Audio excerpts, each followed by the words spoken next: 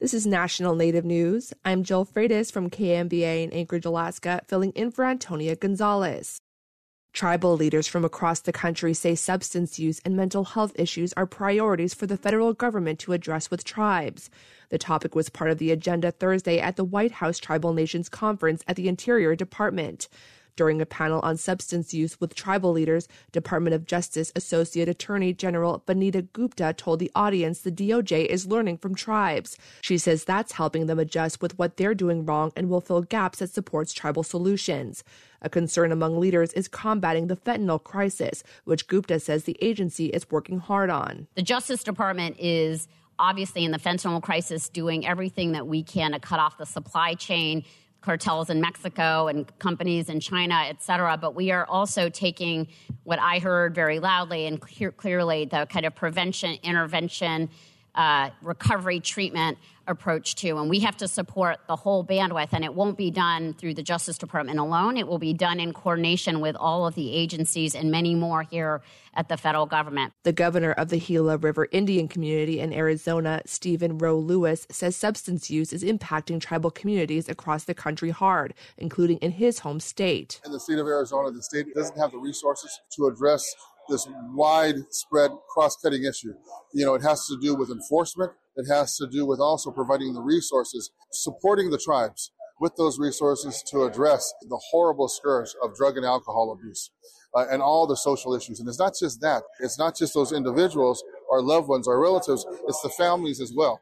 And it's also providing them those wraparound services and the housing as well. When you have the state, even though it's a state issue, but it's using federal funds and Medicaid funds and Indian Health Service resources as well. Sharon Hildebrand, vice president of Tanana Chiefs Conference in Alaska, says one thing that can help is recognizing Indian country in Alaska. We feel it's really important that the DOJ addresses the issue of recognizing Indian country, because in their funding formulas, Alaska is not recognized as Indian country. So it's important that we bring that forward in terms of funding, not only for Alaska, but for everyone in terms of equity. The two-day summit was an opportunity for tribal leaders to engage directly with federal and White House officials.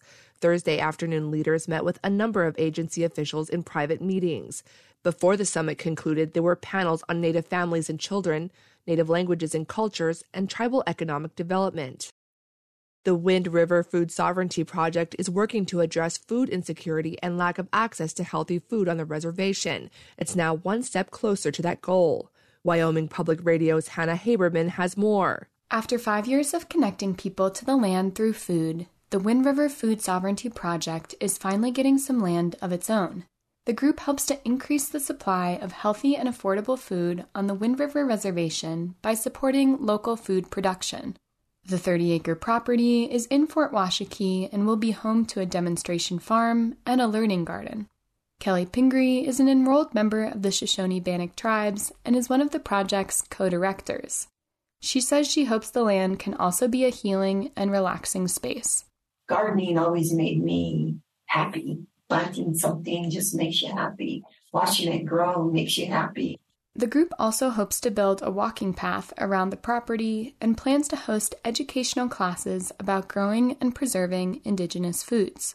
For Wyoming Public Radio, I'm Hannah Haberman. I'm Jill Freitas.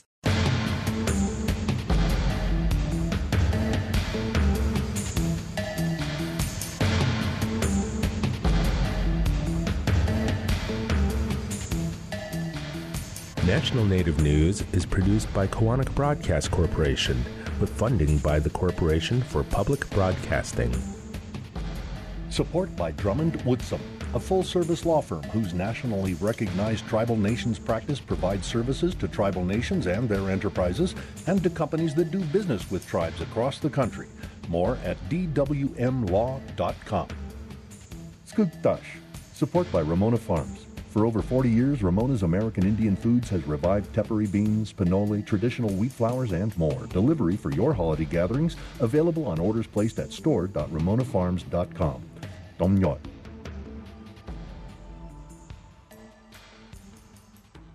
Native Voice One, the Native American Radio Network.